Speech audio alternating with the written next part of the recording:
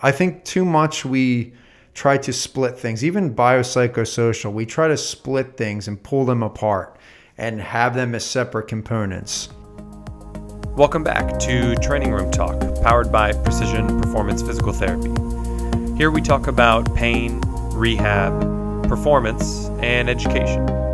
If you have questions about the nuance that we dive into, please reach out to us. We would love to talk to you about it. Apart from that, we hope you guys enjoyed today's episode, and we hope everyone stays safe and is staying healthy. Welcome back, guys. We are here with Brandon Fredhoff again. Hey guys, how you doing? And we're going to do kind of a follow-up. So obviously the first episode, if you didn't listen to that one, that was on continuing education, residency, fellowship. Brandon is a fellowship-trained physical therapist in Marlton, New Jersey. And then we obviously discussed kind of my experience with residency, his experience with fellowship. So if you didn't listen to that one, go back and listen to that if you want a little bit of an introduction on who Brandon is. But in this one, we're going to dive in a little bit deeper and go a little more clinical. And we're going to be mostly focusing the discussion around these two papers, both of which Brandon had selected because you said you're kind of on like a somewhat of a self-efficacy or psychosocial component kick right now. Yep. So the two papers we're going to be referencing, and these will be in the show notes if you need to see them, or you can just contact either one of us and we'll send you these papers over. But first paper is self-efficacy is more important than fear of movement in mediating the relationship between pain and disability in chronic low back pain. And the primary author on that is Luciola. I assume that is how you say that. And that's a 2011 paper. And then the second paper is self-efficacy and risk of persistent shoulder pain, results of a classification and regression tree analysis by primary author Chester, and that was in 2019. So both fairly young papers. But before we kind of talk a little bit more about the papers specifically, Brandon, what's been why did you choose these two, or why have you been on this kick of reading more stuff about self-efficacy? So basically, by digging, I see a lot of chronic pain patients here and in the clinic, and a mix of both actually. But because this stuff isn't just reserved for chronic pain patients, but I'm looking for every little angle I can get to help get people better and to help make these disabling disorders and other issues be more manageable and have more function be attainable. So at this point, as we talked about on our last show, the residency fellowship type of stuff, you do get the psychosocial you get a lot of education on that, but a lot of it's still main interventions with your manual therapy, your exercise, and things like that. So just looking at that patient-centered, I know that sounds cliche, but that whole patient formula, all the things that you really need to assess in somebody, I think we need to take it further and I'm in the process of trying to look into what some of those factors are. And self-efficacy is the pain self-efficacy specifically continues to be the thing that pops up. And these things come in trends sometimes, even the one paper, sometimes it's fear avoidance, sometimes it's diet, sleep, whatever. But self-efficacy is something that I wanted to learn a little bit more about strategy-wise and also examining for it with each patient. Yeah, and so as I think that, my background at Jefferson as a student and then as a resident has been, I've been exposed to more of the biopsychosocial model in terms of being a little bit more forward with pain education and understanding people from, a whole, I don't want to say holistic, that word just tends to be associated with a lot of other stuff, but, looking at a human being who's in pain as a human being and not as a painful tendon. And that obviously involves the psychology, the sociology, right, and all of the other factors.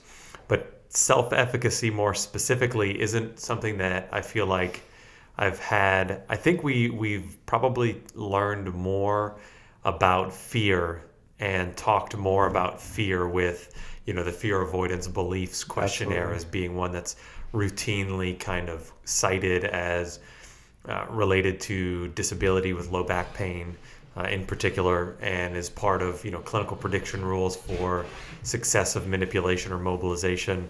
But self-efficacy itself hasn't been something that I've personally dived into to a tremendous extent. So these were two solid papers to read. But for you, just maybe not even from a research standpoint, how do you conceptualize self-efficacy? Like if you had to explain to someone what it is. So I don't do like, I guess you could even just take the definition from the internet for it. And self-efficacy is really just someone's belief in their ability to do things independently, to where we're not having to seek out all this help, and it's not this like thing to where it's like you're stuck in this loop.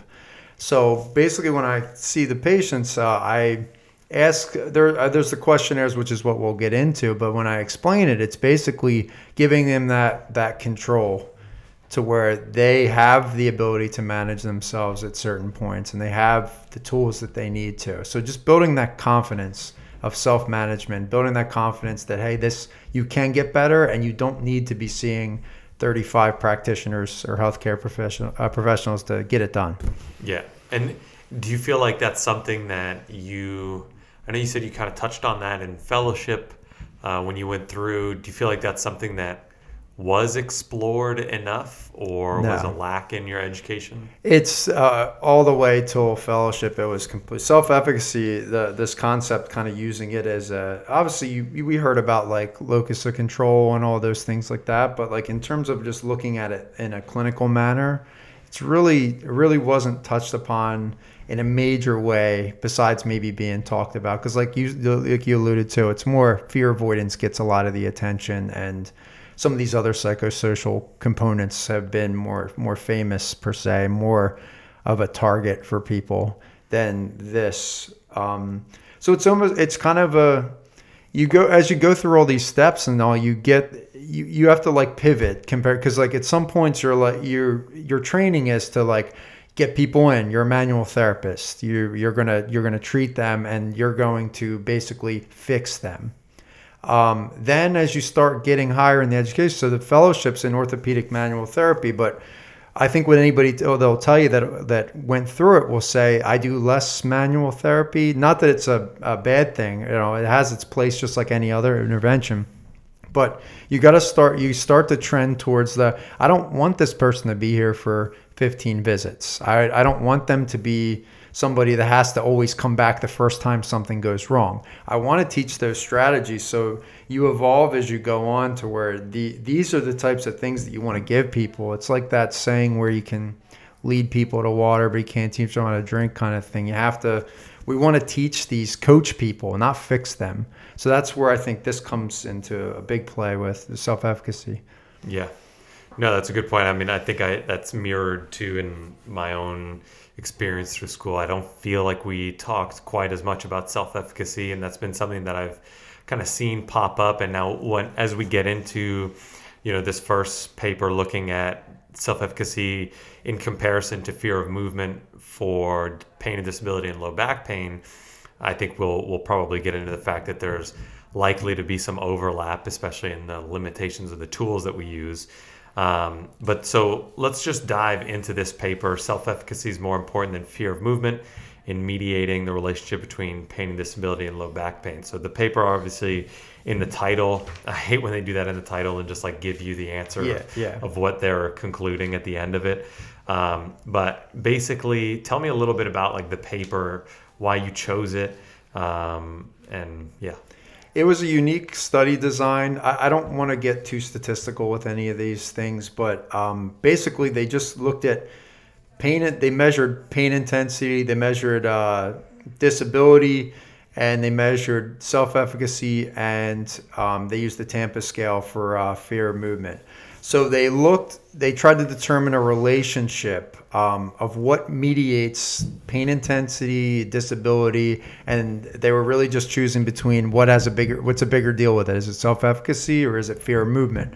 So at baseline, they found that both, because the good thing about this study is that they took people that were rather acute with their low back pain. So that way they didn't develop any of these maladaptive thoughts. They didn't have time really, which again is not foolproof by itself, but it wasn't like they were taking people at various chronicities to where they would have maladaptive beliefs and all set in. So they had relatively fresh people who had low back pain. They measured them at baseline using all outcome measures really. And then they took it down a year and they remeasured all the same things again. So there's a pretty decent sample size. I know they lost a lot of people in it. Some people met some exclusion criteria, but there was a decent number of it. And then they had their hypothesis and they ran, is fear of movement or self-efficacy more important for mediating that relationship between pain intensity or disability? So like I said, at baseline, they both partially mediated it, but at the end of the study, they were finding a stronger association with self-efficacy rather than the fear of movement, which kind of goes against the prevalent popular kind of belief system. Yeah, and so, basically, they're getting people fresh first time, maybe not the first time, but they're coming to the clinic with their acute onset of low back pain. And then after a year, they see who's still in pain, who's not still in pain, and what's the difference between these two people. Is there a relationship between their baseline self-efficacy and who stayed, had longer, more disabling severity of pain and more limitations in their self-reported function, which is different because a lot of times when you dive into this stuff, particularly with fear avoidance beliefs, and you're looking at that as a correlate to prolonged pain and disability, you can kind of run into the chicken or the egg, right? Yeah. It's like, okay, you've been in pain for 5 years, you have high fear avoidance beliefs. Is that a result of the pain that you've experienced for 5 years? Or is that driving the pain that you're continuing to experience for 5 years? Yep. Whereas in this study, they were able to see where were you at when you first started having pain, and then they can track down the line where are you at there in terms of fear, so they can get a little bit more of some insight into the extent to which it's really mediating things, like you said. So the hypotheses from the authors of this paper were that they thought self-efficacy beliefs or beliefs about fear of movement were going to mediate the relationship between pain intensity and disability at the onset of chronic low back pain, so what would eventually become chronic. And then their second hypothesis was that changes in pain self-efficacy beliefs and or changes in beliefs about fear of movement would mediate the relationship between changes in pain intensity and changes in disability after 12 months from the onset of chronic low back pain. So they basically thought self-efficacy or fear would mediate the relationship between intensity and disability both immediately with back pain and after a period of time. And then, we can kind of flip through. They had some interesting statistical methods that they went about, which again, we said we're not going to dive into too much, partially because they're complex to the extent that you probably need to be a statistician to truly understand the intricacies of what's going on, but also because that's probably boring and no one wants to kind of dive into that. Then they broke up their analyses into these different categories. So, what's the effect of pain intensity on disability mediated by beliefs about fear at the onset? Then the same thing at 1 year. Mm-hmm. Then the same thing with self-efficacy at the onset and self-efficacy at 1 year. And then they're comparing, how does self-efficacy change things versus fear avoidance or fear beliefs? So did the results of this study, which obviously did state that there was an effect of self-efficacy on pain and disability and how that develops over time, and fear. And again, I think that an important distinction before we even kind of progress on this note is that a lot of times when people hear this, they may think to themselves, oh, well, self-efficacy may relate to changes in disability, but if self-efficacy is related to pain intensity, then maybe it's a correlation, not causation, and the pain intensity is really, like, you can imagine if you tweak your back, you have 8 out of 10 pain. You're probably going to feel a little bit less self-efficacy than if you tweaked your back and you had 3 out of 10 pain. Yeah. The 3 out of 10 pain, you're going to feel like, I can probably get over this. The 8 out of 10 pain, you might start to be fearful and you might start to think, I don't know if I'm going to be able to get out of this. Yeah. But what this study did, and it's an important distinction, is they included pain intensity as a covariate when they looked at the analysis of how much self-efficacy impacted. So regardless of the intensity of pain at baseline or at the end of the study, they were able to include that as a covariate and still saw an effect of self-efficacy on how much that changed in terms of pain and disability. So that does provide a nice distinction of whether or not, it's really the pain intensity driving things or the self-efficacy. And here it would suggest that it's the self-efficacy and the fear, and that the self-efficacy actually had a bigger impact than the fear. Yep. But were the results that you read through this and kind of how they discuss things surprising to you? Was it something that you weren't surprised by? Like, what are your thoughts on that? Well, just with like you said, the title gives it away before you read it. But honestly, I am a little surprised that the fear movement was not correlated with it at the end.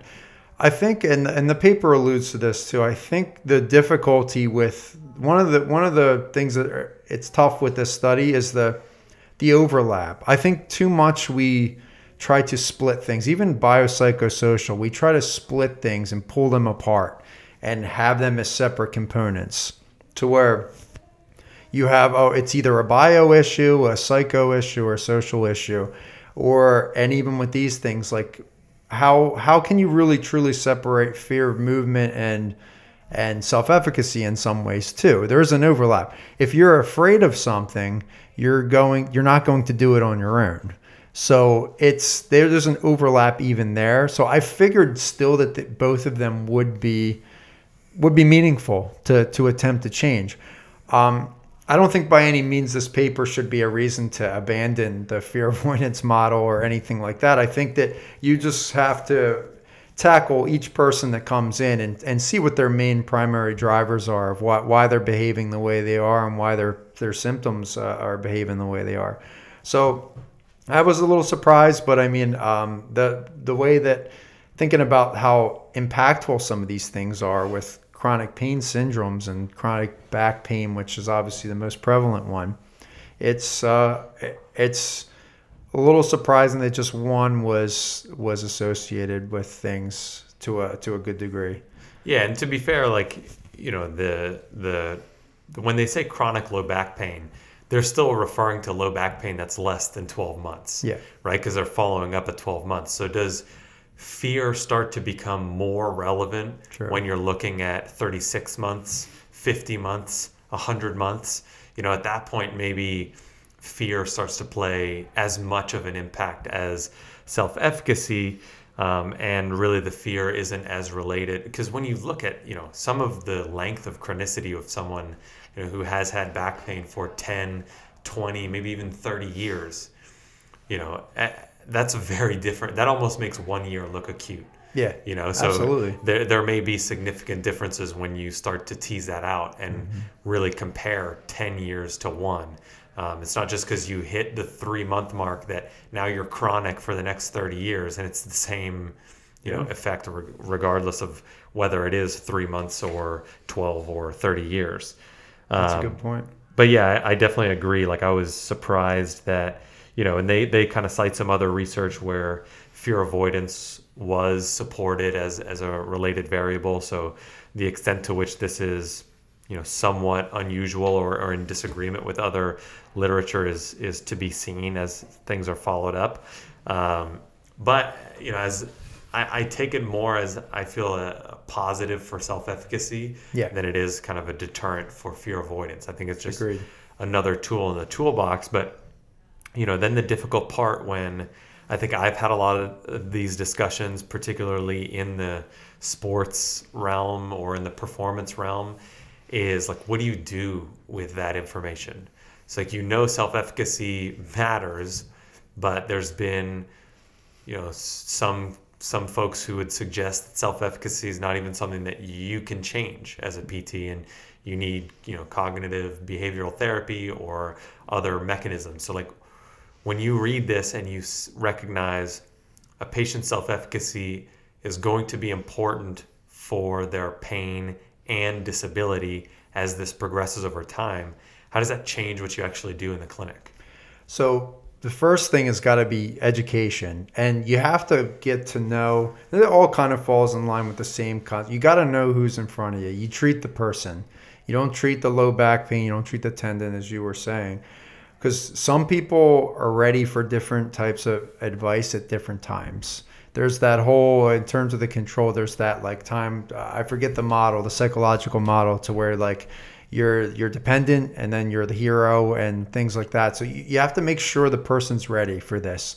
Also, you also have to be aware of, most of the time these people are being seen by multiple practitioners or healthcare professionals that are giving mixed messages.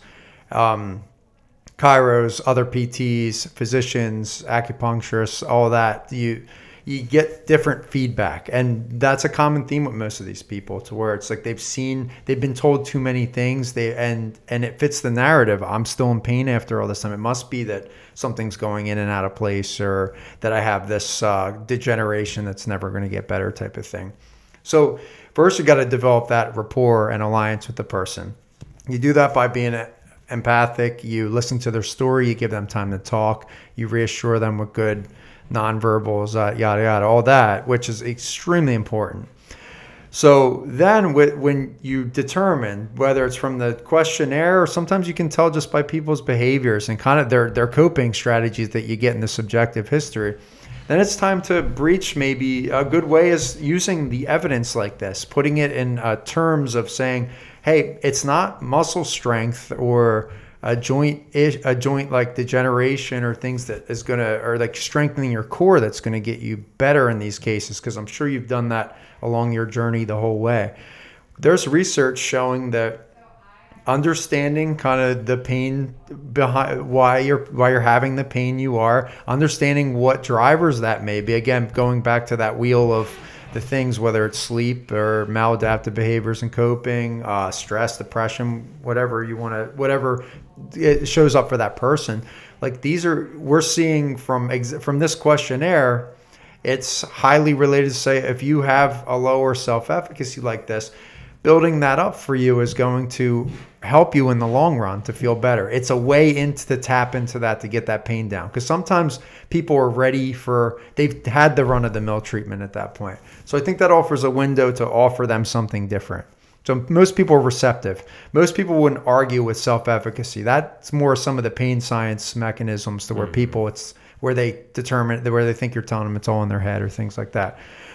So from that point, then that's the age-old question with manual therapy. Is that something, and I don't know, I don't want to open a can of worms with this, but does that create dependency, or does that create, or does that not do anything for that? And I would argue, again, like any other intervention, there's a time and a place. You have to have clinical reasoning, justification for it.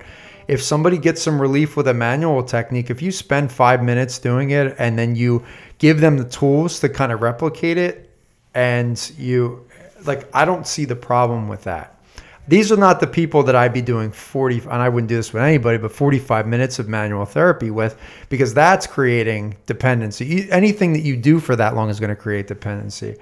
So you want to, whatever you do, you want to be encouraging to the patient. You want to empower them. You want to be overly positive, and not in a fake way or an unethical way. Just saying, like, look at you, you're moving. That's the same type of movement that was bothering you. And look, you're doing it maybe a different way, like a gradual exposure. You just have to make sure you put the ball in their court. You're a team. You establish that from the beginning. It's not you fixing them. That's like my main thing from this. It's a coaching thing. We don't fix people. We coach them, and then we guide them, and we do it together. And that's how you do it. Yeah, and that's a good point. I actually saw, I don't even remember who it was. I wish I could give them credit, but it was either on Twitter or somewhere in the social media sphere. And they were making the case that, the case that manual therapy decreases self-efficacy because then the person's just somehow immediately going to assume that, and maybe there are cases where a practitioner says that their hands are fixing the thing and that they are the solution, and that's a salesman type of thing, or misinformation or lack of education, and that's harmful to the person and potentially does diminish their self-efficacy. But in the context that you give a manual technique with good evidence-based narratives, and you suggest to the person, hey, I am just doing this to show you or to allow you to modify how you're feeling, and then I'm going to give you the tools to do it yourself. So an example of that could be, maybe you do some thoracic P to A, mobilizations, and then you show the person how to kind of replicate that on a chair or with a foam roller before they go in, and then they do their, strengthening of whatever thing, or their endurance work, or whatever other physiologic kind of adaptations you're going for there. But giving them that tool and you using your hands to show or open the door for them to understand that their symptoms are modifiable was the point that was being made on this social media post. And it was like, you could actually probably make the argument that that's beneficial to their self-efficacy because you're giving them tools that modify symptoms. And that kind of goes, to this next article where we talk about self-efficacy with, more of a persistent shoulder pain. That's where I think something like the SSMP, the shoulder symptom modification procedure, fits in, where you may be doing a manual technique, a thoracic positioning thing, thoracic mobilization, maybe you're doing a scapular assist, or you're doing glenohumeral joint mobs, or you're applying some kind of glide and having them go through motion. But then you're able to follow that immediately up with, here's how you can get that effect on your own. I think probably, if anything, helps their self-efficacy. But at the end of the day, we don't know. We don't know how a lot of our narratives and our interventions affect self-efficacy. Yeah. So to make a claim either way that it's probably going to hurt their self-efficacy or it's probably going to help, honestly, at this point is just conjecture. Yeah. And we don't have any hard data to suggest, we're not tracking self-efficacy as a profession enough, and it hasn't been studied enough that we know what our effect is on it. Yeah. At this point, kind of how these papers highlight, we just know that it's starting to be important, and we can probably address it, like you said, from an education standpoint and keep it in our minds, but we don't know the effect that we have on it yet. Yeah. So it is hard to say how we should modify our typical treatment to incorporate it. Yeah, and to that point, to the symptom modification debate, what is the main thing people usually what's the main symptom we're seeing in these outpatient orthopedic clinics and things like that? We're treating pain. And if we're talking about what's important to the patient, that's going to be one of the first things that come out of their mouth is pain. I think our job at that point is to make it functional. But at that point too, if you got to understand the person's goals. But think about all the things that you do for symptom modification. People pop 2 Tylenol.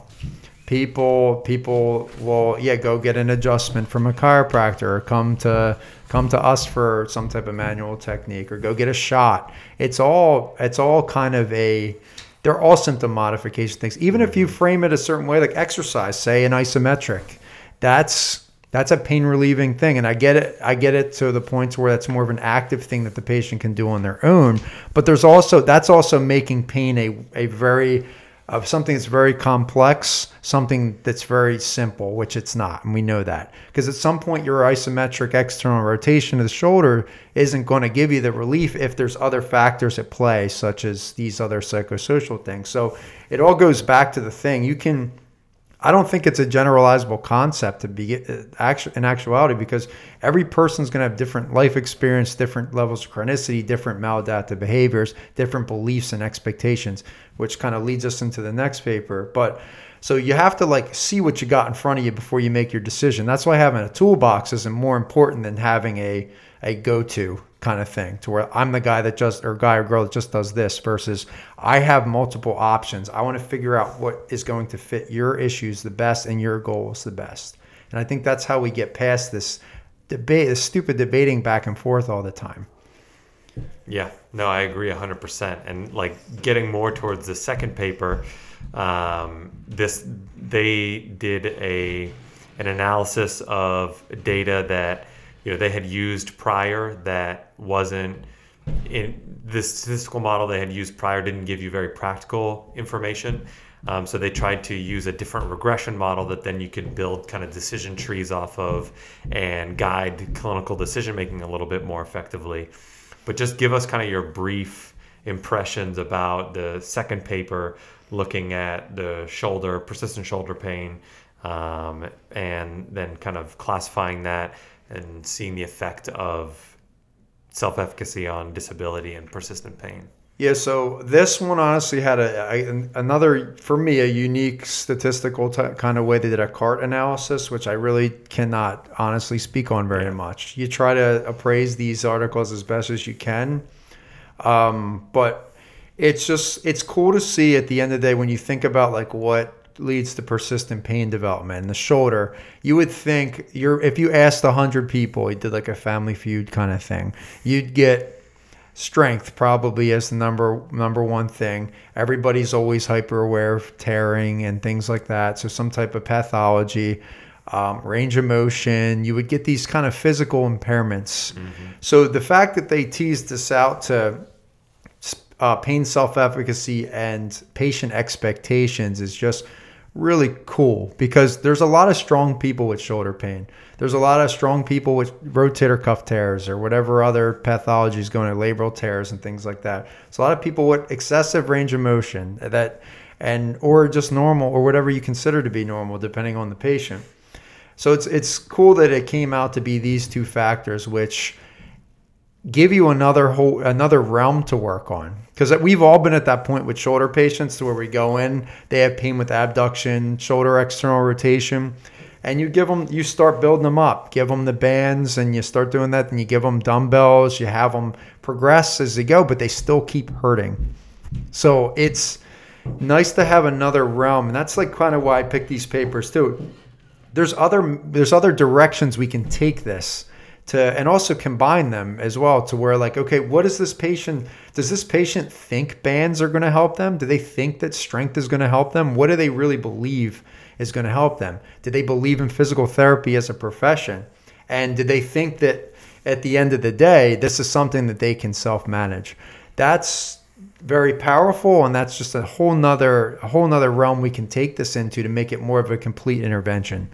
Yeah, and so from like an incredibly practical standpoint, I love that this article, they kind of recommended just in terms of addressing patient outcomes or identifying what they are. In the initial evaluation, you can either ask this, probably even better, included in your intake paperwork for these patients. Literally just one question, 7-point Likert scale. Just ask, to what extent do you perceive the likelihood of success with physical therapy? In 0 to 7 or 0 to 6 or whatever, and then that'll get at their expectations for success. Like how likely am I going to walk out of here without pain, or whatever my definition of success is. That's a one question, super simple to ask. Easy. And is going to tell you more about their likelihood of walking out with the outcomes that you want than any single thing you will ask or do with them during the entire evaluation. Yep. Most of us are not even doing that. No. Almost no one is taking. Yet if I came out with a paper that said shoulder external rotation strength in scaption at 70 degrees has the same predictive value as that one question, people would be freaking out. I would be getting Nobel Prizes in our profession for finding a physical thing that's so closely related to, disability and persistent pain. Yet we have that thing. Yeah. We just have a hard time as a profession accepting that it's a question on a piece of paper and it's not our hands or our skills. Cool. It is not cool, but the tool is there for you to either choose to accept it as the research guides you in that direction, or to deny it and to live in a position where you're missing out on some incredibly valuable information. And then from a self-efficacy standpoint, let me check what I don't know, do you know off the top of your head what their recommendations were for the questionnaires? So basically, both of them use the pain self-efficacy questionnaire. Okay. I believe the full scale one is 10 questions. There's also a short one that also is valid and reliable. It's 2 questions. So as Max said, like on your intake paperwork, it's almost like the 2-point depression scale, which again is another thing we could go on to. It's highly predictive of these persistent symptoms. It takes 2 questions, and they're really not that tough to answer. Yes or no. There's a point scale thing. I believe it's 0 to 4. Don't quote me on that. I got to check that. But it's something really easy you can administer. So out of all these papers and things like that, and out of this whole podcast, the big changes you can make clinically is get the 2-point questionnaire on your intake, or give it to them manually after. And then also ask them how likely 0 to 7 you think that you're going to get better from PT. Yeah. That is 2 very simple things that help guide your treatment, because you then are not working from behind. You have that baseline information. All right, this person doesn't think I'm going to help them. They think they have a tear that's going to need rotator cuff surgery. So what is my next move then? Is it to automatically get to strengthening the rotator cuff at different? No, it's maybe start getting into the education about, hey, now we know that rotator cuff tears aren't as correlated with, and they respond to conservative treatment. We have several great studies now at this point, even done by orthopedic surgeons, which I always say, this wasn't like a PT bias study. This was done by orthos. So they found that conservative care is just as effective for full thickness, partial thickness. There's even one for acute full thickness. So we have the data for this. So then if you don't identify these patients, you're missing these valuable opportunities for education. Yeah, and I know a lot of people have a hard time, and I totally understand. I have a hard time too bringing up, like discussing it in your evaluation. Like, how am I going to get around to talking about whether or not this person believes physical therapy is going to work for them? But you'd be surprised what people will answer on a questionnaire when it's just written down. They're not having to say it out loud. Yeah. But then that gives you, a talking point where you can take that intake paperwork and say, like, hey, I saw that you rated that you thought your likelihood of success with PT was pretty low. Like, can you tell me a little bit about why you feel that way? Yeah. And it's like, oh, well, my doctor said it's probably not going to work, and I'm probably going to need this at the end anyways. Okay, now there's a very specific thing that's leading to your beliefs about the likelihood of success, and I can address that thing. I can show you some stuff, and hopefully I can change that underlying kind of seed of beliefs that's growing weeds, and that's going to eventually prevent you from getting where you need to go, or at least contribute to you not getting there as quickly or as effectively as you otherwise could. And it gives you an opportunity to talk based on that, but at the very least, it gives you some information that helps guide your decision making and guide your education as you go through. Cool. Well, hopefully this was helpful for you guys out there listening. Again, if you need to get in touch with either myself or Brandon for these papers, feel free to do so. They should be in the show notes. We read the title, so go back to the beginning, and we gave you the author and everything in the intro. But Brandon, if people want to get in touch with you, where can they find you? So I'll have you put it in the show notes too, but just my first initial B and then last name, fredhoff@gmail.com.